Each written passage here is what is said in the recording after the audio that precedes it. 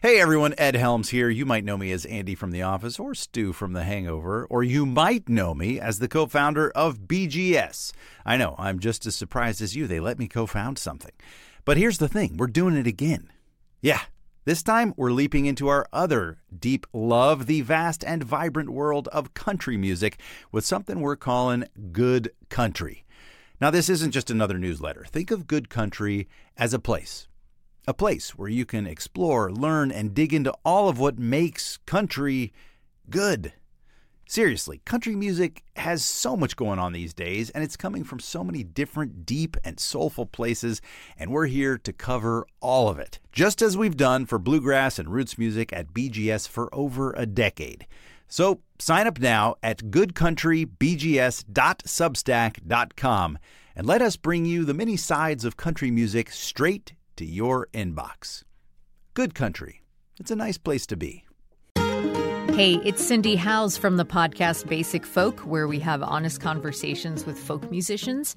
Check out our very special 250th episode featuring an interview and performance with Basic Folk co-host Lizzie No. I feel like most women I know have an experience where they've been working to perform and to execute and to please everyone else. And then things sort of fall apart a little bit in some way or another.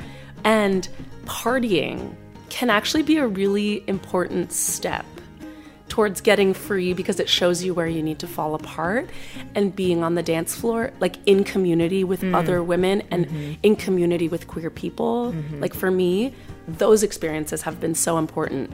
This time, Lizzie is on the other side of the mic talking about and performing songs from their brand new album, Halfsies. Basic Folk's 250th episode with Lizzie No is streaming now on the Bluegrass Situation Podcast Network. Join us there or wherever you get podcasts. The Breakdown is sponsored by the Soundtrack of America, made in Tennessee, and on this episode we're talking about a much-loved movie that charts a sweeping journey across the American South. While you can tailor your own epic music-inspired road trip with Tennessee Music Pathways, a statewide program that preserves the legacy of music in Tennessee. From blues to bluegrass, soul to rock and roll, you'll find plenty for your perfect soundtrack. So if you want to visit the places that inspired so many of the records we talk about on this podcast, check out TNVacation.com to start planning your trip. And now, on with the show.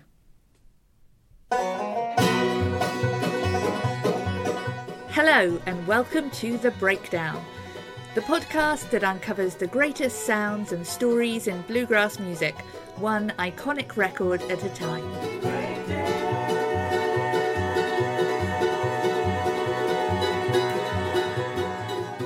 I'm Patrick McGonigal, the fiddle player with the Lonely Heartstring Band. And I'm Emma John, author, journalist, and all-round bluegrass novice.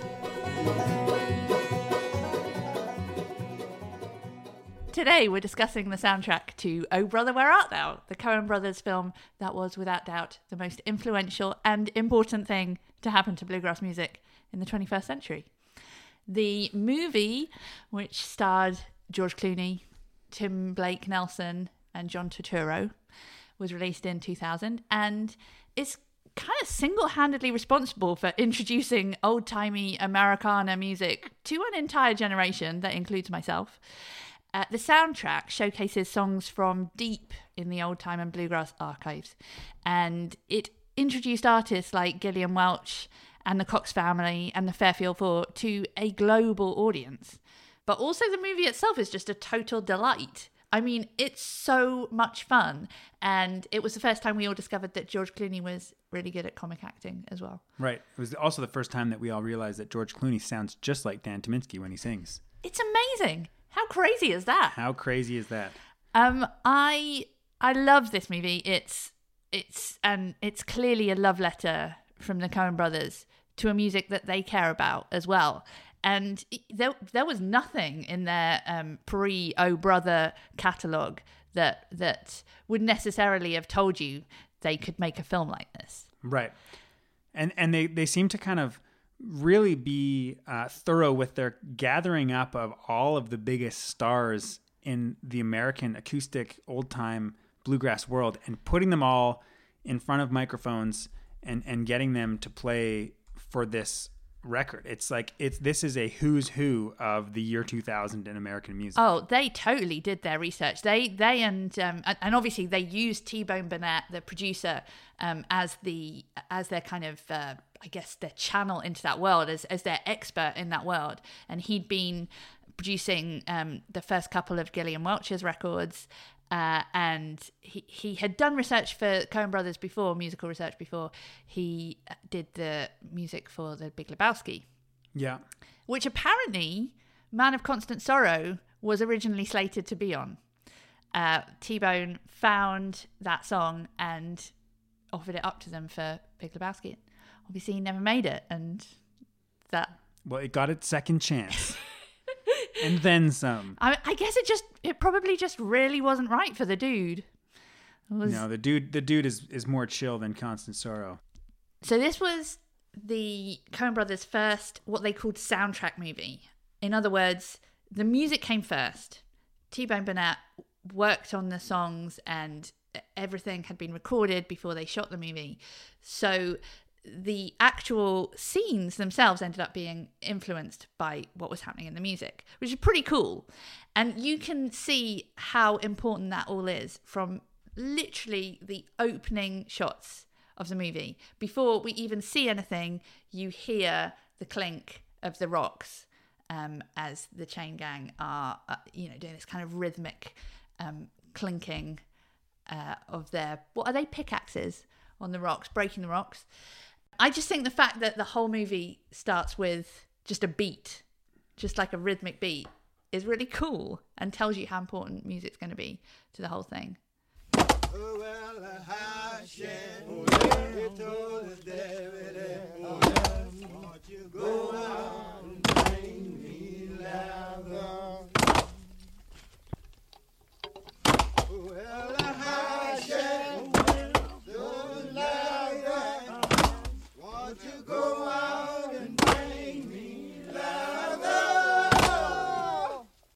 And all of the kind of scenes and the kind of the characters that are surrounding the main characters, the kind of the communities that the main characters pass through are kind of embodied by the music throughout the film. So at the beginning you get the black chain gang, and they're holding that first scene. And then when they're down at the river getting baptized, there's this whole kind of religious community and they're singing Down to the River to Pray. And then you've got these kind of weird political rallies and there's these little family bands playing.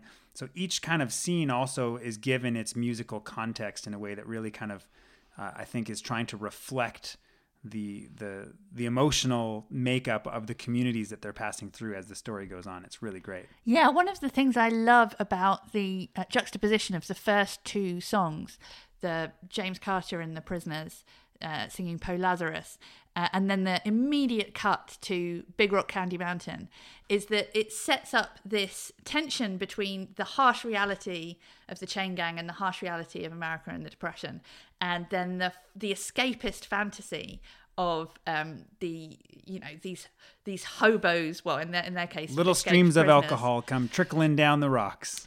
It's beautiful, and it to me that sums up the movie.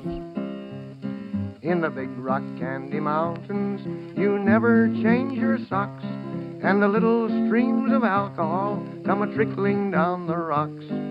The brakemen have to tip their hats, and the railroad bulls are blind. There's a lake of stew and a whiskey, too. You can paddle all around them in a big canoe in the Big Rock Candy Mountains. T-Bone Burnett said about Man of Constant Sorrow that he thought that song also captured that tone, which was epic and dead serious on one hand and comic and affable on the other. Mm-hmm. So I think that's entirely what they were going for. Obviously, we need to talk about Man of Constant Sorrow because that is, it's the song that the entire movie is based around, that the plot hinges on, and it's the song that Dan Tyminski will now be asked to play for the rest of his life. In constant sorrow all through his days, I am a man of constant sorrow.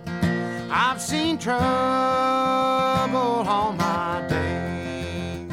Has that song become a ball and chain at all? Like, do you have to sing it? Do you get requests for it? Oh God, you know what? Quite the opposite. I would have to say. I would say not only is it not a ball and chain, but the thought of I grew up playing a type of music that a lot of people, it's kind of a niche music. It's not, it's not for the big crowds typically.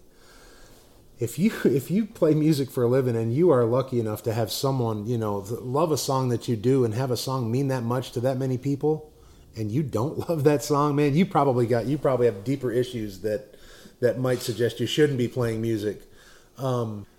I've never played that song, and I've played it every single show I've done since. I've never played that song where it does not get a reaction. And for most of this past 20 years, honestly, it's the last song we do. We end our show with it because it's just hard to top it still. Yeah. 20 years later, people still in the crowd will get up, dance along. People are walking up in the front, pulling their fake beards and, and doing the thing like... No, oh my God! I would give anything to have something else that would make people that happy. I would never say ball and chain. If there's an opposite of a ball and chain, that's what that song is. Helium balloon. It's a helium balloon. Thank you. A Zeppelin of sorts. Yes. 4 6 long years I've been in trouble. No pleasure here on earth I found. For in this world I'm bound to ramble. I have no friends to help me now. He has no friends to help him now. Went in a situation that I've never been in. I mean, even recording for the movie, that we didn't use headphones and we didn't use modern microphone. I mean, we used old microphones, old instruments. We recorded it. They wanted it to be 100% organic and pure. There were no overdubs. There were no tricks or fancy. There was just no studio trickery. You had to sit down and do it start to finish. You really were just singing into a can. I was singing into a can. Yeah, we didn't use that can, but I was singing into a microphone of that period. Yes, with a guitar from that period. Yeah, they made sure all the instruments we played were to spec. So it was interesting, and we had to think about what was going on visually in the movie during parts of it, because there's a fight broke out and the song had to stop, and then it had to kick back in and it had to start. But so there was a lot of direction. Visual direction of what was going on while we're playing. They kept describing what we were supposed to be portraying. And T-Bone, I remember he kept saying, look, he says, it's got to have more like you just stole a chicken. It's like you've sold your soul to the devil for your musical ability, and you're desperate. And if you really kill this song, if you can like really just rock it out but rock hasn't been invented, but it's like rock and roll, like, as he said, it's just, he kept explaining. And finally I grabbed the guitar because I had an idea, and I kind of just put it out of tune. I tuned the string way down, left it kind of a little sloppy, and played it really rattly, like, the version is. And within seconds, they all stood up, and it was funny because that was the first thing they said. They said, "Can you play and sing at the same time?" And I found myself, after having done this, for decades of playing and singing at the same time, thinking about it and going, I don't know. Because it was, I was like, I do this, but I will see. When I called my wife at the time to tell her that I was going to get this voiceover, she was very excited because she's a big Clooney fan. She goes, "Oh, voiceover, that is so great. That's great. What is that?" And I explained that, in this case, when you're at the movies, you'll be looking up at the big screen, seeing George Clooney singing, but hearing my voice coming out. And without hesitation, she said, "Dan, that's my fantasy." Kudos to Clooney. His job was way, way, way harder than my job. I got to sing it, just however I sing it. Mm-hmm. He had to learn someone else's every little nuance and phrasing, and he sold it. I mean, there's no doubt about it. I can't imagine how many times that poor guy listened to that song. There was a point that he wanted to sing it. We were filming when I was made aware of this, and we had already, of course, finished all the music, and it was done. We were filming in Vicksburg, Mississippi. And we were working on the scene where they ride that guy out on the rail, you know, the big scene where the fight breaks out, where the band is playing Constant Sorrow. And there was a day off. We filmed for one day. There was a day off, and T-Bone came up and said, "Listen," he said, "Clooney wants to sing this song." He said, "Would you go in the studio with him tomorrow? We have a studio rented." You know, contrary to what a lot of people, I've heard a lot of comments, you know, Clooney can sing. I mean, he could have done this if he demanded it and said, "No, just let me do it." It would have been fine. Like, he could sing. Yeah. But part of this gig was, if we skip back, it had to be one take, start to finish. There were no punches. There were no, if you made a mistake, it was on there forever. So I think that was what ultimately led to what happened, because we went in the studio and I played it with him and he was singing it fine, you know, but we got through, you know, second or third verse, he made a mistake or sang the wrong word, and he goes, we need to start it again. So, you know, I started again, and he sang a little bit less and made a mistake, and then I started again, and I didn't probably start that song, but maybe 3 or 4 or 5 times max.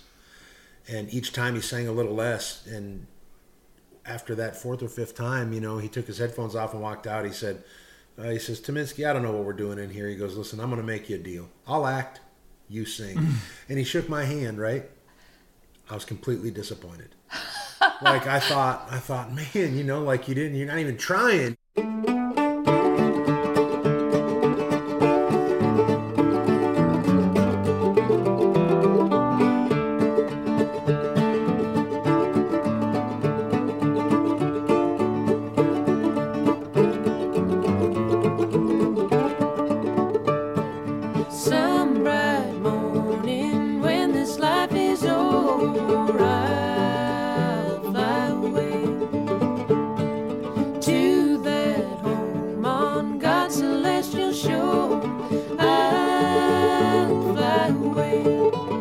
I'll Fly Away is another one of those songs that, you know, any one of my non-bluegrass loving friends will now know. And yeah. Alison Krauss and Gillian Welch's version is now the what's the word? The sort of high watermark. Quintessential, yeah. Yeah. Nobody has ever made old time music as sexy as Emmylou Harris and Alison Krauss and Gillian Welch in Don't Need Nobody But the Baby. That is a very, very beautiful song, and the scene of the movie is holy moly. It's incredible. And considering that just before that, I think Alison Krauss and Gillian Welch have sung I'll Fly Away, which sounds so ethereal and otherworldly, and then you add Emmylou Harris's voice to the mix and suddenly it's something completely different. It's so much more kind of flesh and blood and earthy. Yep. And then, is there a saw in the background? There's a little whistling sound that I think might be a saw. Go to sleep, you little babe. Go to sleep, you little babe. Go to sleep, you little babe. Go to sleep, you little babe. Your mama's gone away and your dad's gonna stay. Don't leave nobody but the baby. And then our main character gets turned into a toad. Yeah. Causing the most quotable line of the movie. We thought you was a toad.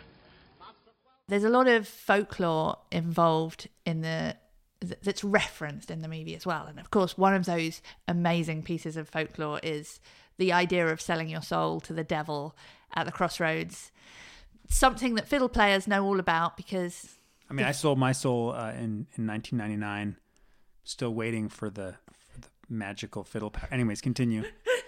Yeah, it's always been slightly associated with violins, this idea that the devil plays the fiddle, so it's the fiddle's instrument. I think they used to call it the devil's box. That used to be a name for the violin. Paganini definitely sold his soul to the devil. Yeah. A lot of folklore around that. And in the movie, the character Tommy Johnson is picked up at the crossroads, having apparently just sold his soul for the ability to play guitar real good. Chris Thomas King, Tommy Johnson, is playing guitar and singing on the great Hard Time Killing Floor Blues, which he plays and sings around a campfire in the movie, I think. at the campfire scene when I'm singing Hard Time Killing Floor Blues. That song is live to video. When they say action, those crickets are real, you know, and that's a real fire, and we're really sitting there, and I'm really playing and singing that song. And that was like 3 a.m. or something out on the Disney Ranch, the Ponderosa, where they used to shoot these cowboys and stuff. And we're out there in the middle of the night, and it's like a real folk recording where you just go out in the field with in the woods somewhere and find some rustic musician and ask them to play and sing a song for you. That's pretty much what that is. Hard time living where you go, has it harder than ever been before.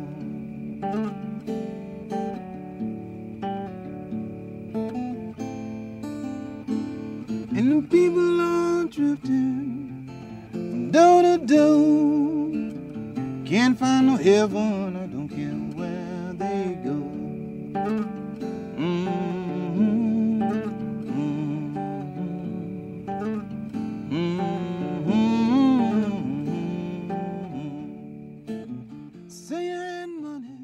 I had not done any major acting until Oh Brother Where Art Thou. That was my first role.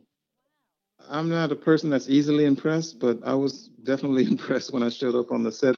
And I had long dreadlocks, like dreadlocks that run down my back. I had been all through the 80s. I had dreadlocks, and but I didn't cut my hair for the audition or anything. But they told me that once I had the role, I would have to cut my hair so I could look period. So that morning, I said, well, I'm not going to do it until the day that we film, just in case, something happens. But so after my 5 a.m. haircut or whatever it was, I showed up on the set. And the first day I showed up and got out the van and went over, and there was this guy in overalls, greasy guy, came over. Hey, how you doing? Welcome to the set. This is great, isn't it? A little small talk. And then he asked me would I like some coffee. He went and made me some coffee and brought it back to me. And then I heard somebody say, George, you need it on the set or whatever, So I showed up on the set and George Clooney was making me coffee and making me feel comfortable. And, he was just a real pro. And so when it was time to do scenes with him that day, it was, I felt comfortable. So, and that's how you get a good scene. You try to make people feel comfortable. But I won't name names in this podcast, but I've done some movies with some other folks. They won't even show up, if they're not doing a tight shot on their face, they're not even going to show up to run their lines. It was my first experience. I thought all movies was going to be that way, but that was a very special thing. And the stars just lined up for us because I think I went out to dinner with T-Bone Burnett. We were in Jackson, Mississippi filming. And he invited me out to lunch or something like that. And we talked about the music. And I think I was trying to pitch him one of my tunes, John Law Burned Down a Liquor Store or something like that. But they wanted to use all period pieces. And he was telling me that this soundtrack was going to be a big deal and it was going to sell, millions of records. And if I'm not mistaken, he told me it was going to sell 10 million copies sitting there. And of course, I just thought he was nuts, It's like this kind of music, nobody, I've been making these records. I mean, of course, Ralph Stanley and everybody else been making it. I mean, we don't even think of anything like a platinum record, So, but he was right. I mean, he really, he's kind of a cocky guy. If you don't really know him, he comes off kind of cocky and way too self-assured, But yeah. And with a name like T-Bone Burnett, excuse me, what's your real name? But everything that he said and all the choices and things that he made as the music supervisor and the producer of the album, came to fruition. So it was just, like I said, it's one of those things where the stars just lined up and I've never been a part of anything like that since. Oh, Dad. Oh, Dad, won't you spare me your over till another year. If Man of Constant Sorrow was the most recognizable song from the movie and the one that probably, now gets most asked for every time a bluegrass band gets up on stage, the second most recognizable one would be Ralph Stanley singing "Oh Death." It certainly completely revived his career and brought him to an entire new audience. But I think it's kind of a shocker watching it back to remember that this song that made Ralph Stanley apparently a lot of money was actually coming out of the on screen. It's coming out of the mouth of a Grandmaster of the KKK, which is a pretty difficult thing to watch. Very difficult to watch, and also must have been quite a shock for Ralph Stanley and anyone involved in the making of this record. I can speak for everyone else that didn't know when we saw it coming out, and there was a whole, like in the theater even. You didn't know what that song was being used for until you saw it? No, we did. We had a script. So the ones who read through this script knew, but you still, but you still don't know. You still just, you think you know, you don't know. Yeah. You see it and like jaws just drop and it's like, wow.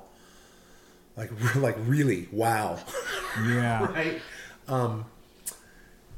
Again, the Coens have a way to take the most sensitive things like that and still somehow make them palatable to where you don't walk away feeling ultimately offended or, really horrible about it. So thank you for how they treated it so that, we didn't have to have any blemish on Ralph. A scene like that, for a black actor can really, it can be, if it's not presented properly, if it's not handled well, it can be a scene that you regret even being involved in, but somehow they handled that in a way that where people could see that scene and they can see the Klan and see me, stressed out about, what's getting ready to happen and laugh about it. And, how do you even do that? People laugh at that scene and it's not even controversial to laugh at it, because it's funny. We were clowning around. I think I have photos of myself posing, with all these Klan guys, in different poses, making fun. I'll fix your feet till you can't walk. I'll lock your jaw till you can't talk. I'll close your eyes so you can't see this very hour. Come and go with me. Ralph Stanley didn't necessarily know that his voice was going to be pinned onto a Grandmaster of the KKK. But further, what it did for Ralph Stanley's career, I have a story about that, which is that I got to see Ralph Stanley play many times before he passed. And the first time I saw him play was at the Fresh Grass Festival in about 2009 or 10. Fresh Grass is a festival in Massachusetts, in Western Mass. And he did his whole set, and he was great. And he sang a lot of songs. And his closer, of course, was a solo "Oh Death." And the crowd went wild for it. And he got off stage, and they were going crazy. And his encore, he comes back up, sings "Oh Death" again, exactly the same way. Crowd goes wild again. He walks off stage. They won't let him get away with it. Second encore, Ralph comes up and sings "Oh Death" a third time, 3 times in a row. Every time the audience got more and more excited. This song became Ralph Stanley's anthem. It was just such a huge hit for him. He wrote in his biography that he originally was asked to accompany that was banjo. That was how it was originally recorded. T-Bone wanted him to play banjo in the background. And it was Ralph's idea to do it a cappella. It was a good idea, Ralph. It was a good idea, Ralph. Although in the movie scene itself, you do get this kind of beat. There's something going on in the background that makes it a lot more sinister, even more sinister. Yeah, because it really is. It's not a sinister song. It's a very kind of pensive, introverted moment. Really, You think it's not sinister? I mean, it's got lines where Death is saying, I'll fix your feet so you can't walk. I'll lock your jaw so you can't talk. I'll close your eyes so you can't see. I find that frightening. But it is frightening. I don't see it as sinister. I think it's legitimately somebody contemplating what death does to a person. You got to go to the Lonesome Valley.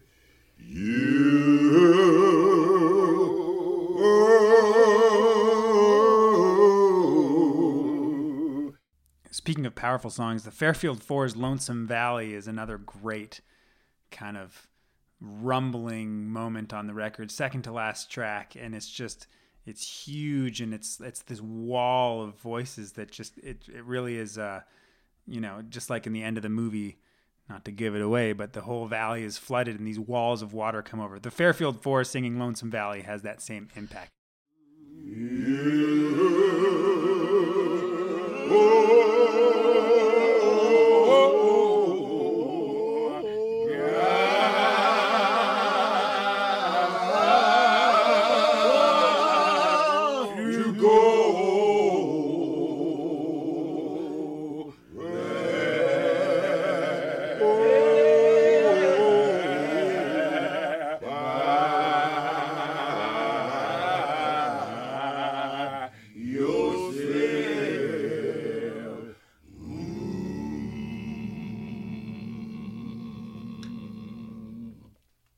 There's often multiple layers of things going on with the song choices. I think it's very clever the way that Keep on the Sunny Side is the song that is attached to it's attached to the political campaign of Homer Stokes, who's the Reform candidate for this governor position, and you feel like he's supposed to be the good guy, and of course later it's revealed that he's the guy under the KKK hood, and there's this real kind of cruel humor and irony in the fact that he's got these very wholesome looking people up on stage.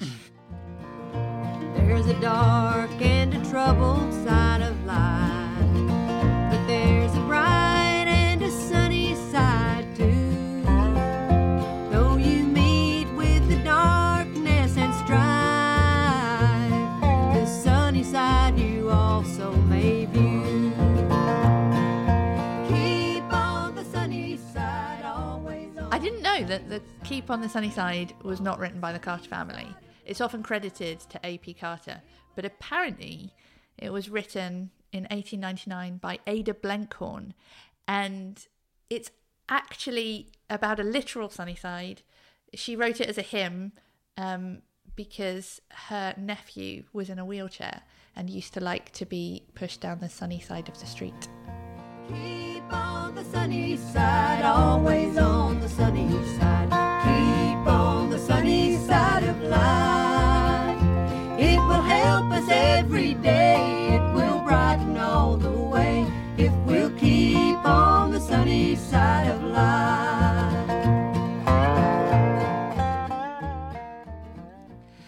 There are so many amazing musicians on this soundtrack that it's hard to mention them all. The people we haven't talked about yet include the little girls, the Peasel sisters, who in reality they're not seen on screen because there's young actors playing the Peasel sisters. There's young actors playing the Warvey girls, i.e. George Clooney's children on screen. But the girls singing in the highways and in the hedges were Leah and Hannah and Sarah Peasel. And as a result of this soundtrack, I think they were 6 and 9 and 11 or something. They ended up going on tour for 10 years. In the highways, in the hedges, in the highways, in the hedges, in the highways, in the hedges, I'll be somewhere working for my Lord. I'll be somewhere. I think you can probably also hear them on Down to the River to Pray because Alison Krauss is backed by their own church choir in that. Wow. The First Baptist Church Choir of White House, Tennessee, which is where the Peasel sisters were singing at the time. They also sang on the Coen Brothers remake of True Grit. And there are now two of them. They're obviously all grown up now. Two of them are singer-songwriters in Nashville. And the other one is a worship leader for a church in Nashville.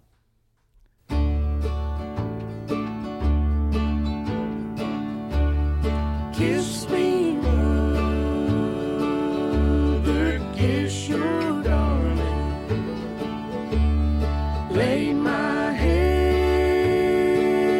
upon your breast. Throw your loving arms around me. I am weary,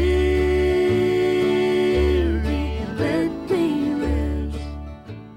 The two bands that we see on stage in the political rallies that are actual bands are the Whites, who sing Keep on the Sunny Side, and then the Cox Family sing I Am Weary. But they actually had to take a huge furlough from music straight after Oh Brother Where Art Thou, which, you know, it was quite tragic, really.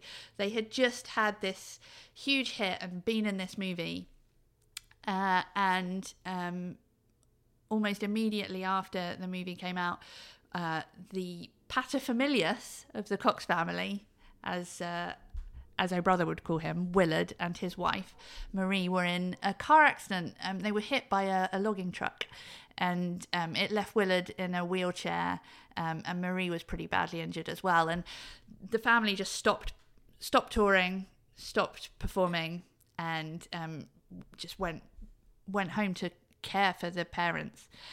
So they ended up not recording again for literally over a decade, something like 13 years. But they are now touring again with Alison Krauss.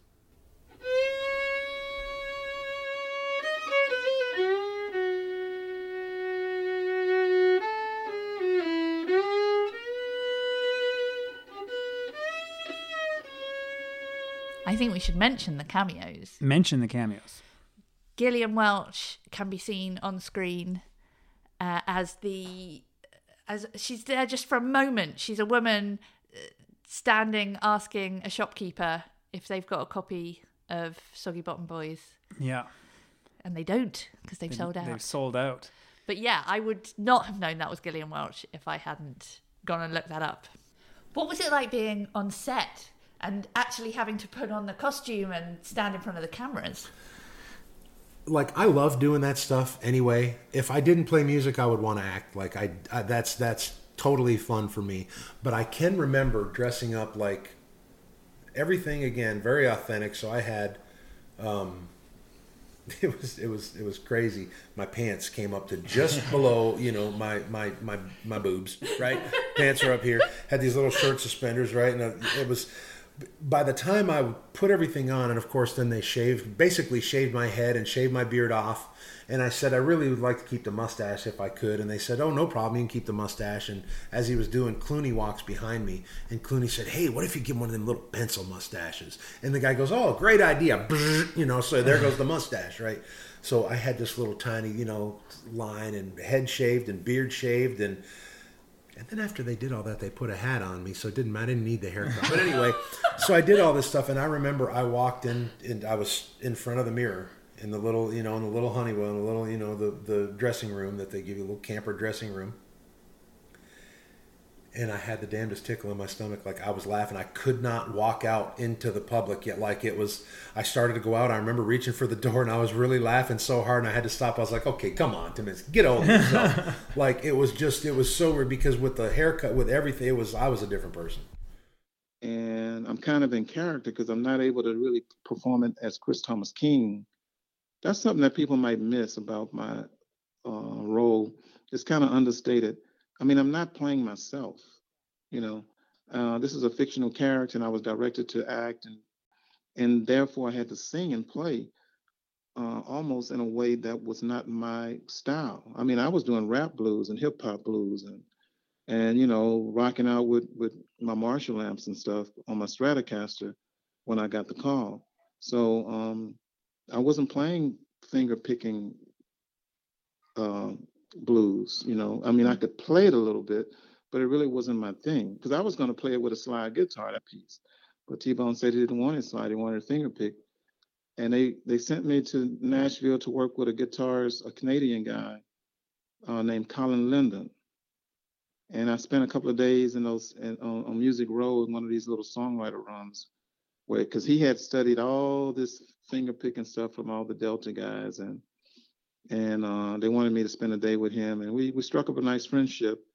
And he, you know, showed me how he approached the style, and I took some things from him and put my own thing to it, and came up with that arrangement for it. So it's a unique arrangement for Hard Time Killing for Blues, and it's a song that almost nobody had ever heard before then. It was a very obscure Skip James song. You know, I didn't know a lot about Skip James. I didn't know a lot about Tommy Johnson. I almost knew nothing about Tommy Johnson, other than, you know, the Canned Heat tune and things like that. But I wasn't like a blues scholar or anything, you know. I never appreciated their anthropologic, you know, approach to my culture, you know. And it's like I'm a musician. I mean, I'm trying to get on MTV or make it to Soul Train, you know. And you guys, you know, want to present me like I'm some kind of specimen in a zoo, you know. And so these anthropologists and these folklorists like the John Lomaxes and stuff, they irritate me because they distort, you know, the music culture I come from. I think it's important to note that this movie is guilty of a classic Hollywood trope of the white savior, the white savior complex. The white savior that goes in and saves the African American and makes all of the white audiences feel great about that particular moment. And you're in the also movie. concerned about the fact that the prisoners who sing Poe Lazarus are obviously never credited because at the time that the song was collected, Alan Lomax did not, you know, collect their names. The only named musician on that song is James Carter. Yeah. So you believe there's a sort of element of cultural appropriation. I think there's an element of cultural appropriation, and it's also indicative of a larger pattern of American music history, and Alan Lomax being part of that. Although I would say, in his defense, that when the movie came out and when the soundtrack came out and became a success, his daughter went off specifically to try and track down James Carter and succeeded. And they found him living in Chicago, 76 years old. He didn't even remember having recorded this song, and they were able to present him with the first of what turned out to be many royalty checks. And that's great. And I think that's great, but it's also the very, very rare exception to the case in regards to a lot of Lomax's recordings and a lot of just African-American music in general of the 20th century. My latest son is sinking fast. My race is nearly run. My strongest trials now are past. My triumph has begun. There's often a bit of discussion around this record about the fact that people refer to Oh Brother Where Art Thou as the Coen Brothers bluegrass movie, and people from the scene will tell you, actually, you know, this isn't bluegrass because the whole thing's set in the Depression era. Bluegrass hadn't been invented. This is pre-war music and it's pre-bluegrass music, but it's definitely the kind of mountain music that was the precursor to bluegrass, and you can hear bluegrass rhythms all over the shop on this record. And another really cool part about this movie and soundtrack is that after it was all over, there was a tour put together that included almost all of the musicians from the soundtrack, and they did a big tour together. They made a DVD documentary about it called Down from the Mountain, and it seems like that was a really big moment in a lot of their careers as well, and something that they all really enjoyed. This movie ended up being #1 on the pop charts, which is incredible when you think about it. But it took its time to get there. The soundtrack came out obviously alongside the movie in 2000. The movie had left theatres by August 2001, and the soundtrack didn't actually become number one until March 2002, 2 years later. Wow. Apparently that's the longest climb to number one in the pop charts that there's ever been. Also, quick question for you. Yep. There had only been one other soundtrack to win Best Album at the Grammys before Oh Brother. Can you guess what it was? I'm going to go ahead and guess The Bodyguard. You're right. Really? Yeah. I'm only guessing that because I know that Whitney Houston's I Will Always Love You is on that, and that was one of the biggest songs ever. But I'm right. You're right. I'm actually right. This is a real guess, folks. I'm going to give myself some credit for that one.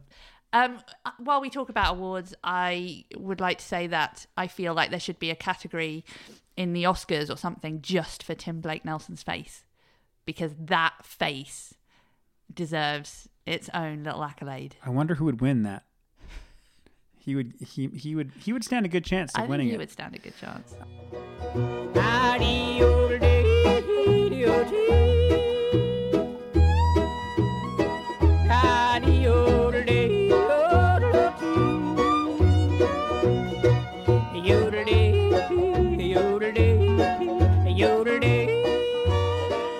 What Old Brother did for me, and I'm sure it did the same for the other musicians on the album, it became such a phenomenon that we broke out of our little niches, you know. I was like, kind of like a cult, people in the blues circles knew who I was, like that very small community. But instead of just being in Living Blues magazine, I found myself being written about in People magazine and Entertainment Weekly, and the New York Times or whatever, Time magazine. It really broke me out of being just a blues artist who was supposed to carry on this tradition to where I could be more of a free artistic artist where I can create, blues art. I can certainly attest that crowds for bluegrass festivals, let's say like at the time, I was in southwestern part of Virginia. The festivals that were little local festivals that we're used to having, they had been running for years and they had a predictable, crowd. I mean, everything tripled. Attendance tripled. Man, after that, we started seeing, we just another complete demographic. I mean, we started seeing kids with rock and roll T-shirts and spiked hairs and, chains in their face, like people we never saw like in our normal crowd. It struck young people, old people, educated people, country redneck people. It drew from every corner. It was amazing to watch. Do you get people quoting the movie at you? I feel like you must get forever. people calling you Big Dan, for sure. What's wrong? What's the matter, Big Dan? I get that. It's neat to be attached to something like that when people do that. Yeah, it just, again, it brings it back and you remember that, wow, I was pretty damn lucky. You're a Dapper Dan man. I am a Dapper Dan man forevermore. I still have my Dapper Dan can. So thank you very much to Dan Tyminski for coming over on a Friday afternoon and chatting with us for a couple of hours, not only about Oh Brother, Where Art Thou, but also about the best bourbon in the world. Also, thank you very much to Chris Thomas King for chatting with us about this record. That's all for this episode. Thank you to our sponsor, the Soundtrack of America, made in Tennessee. And don't forget to check out tnvacation.com to start planning your trip now.